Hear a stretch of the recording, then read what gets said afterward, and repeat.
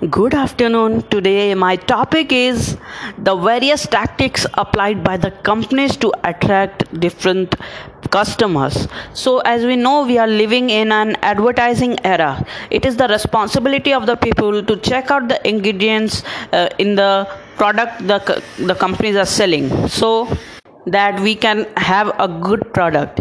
As we know, for an example, I will take the toothpaste.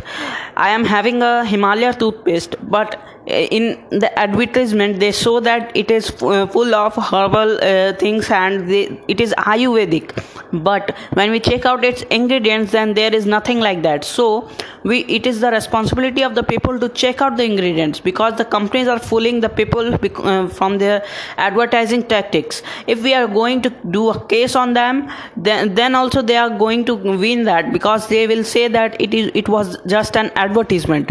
So it is our responsibility to check out the best company for the product, because nowadays the companies are fooling a lot. So thank you, and check out the ingredients of your products which you are using in your house. Thank you.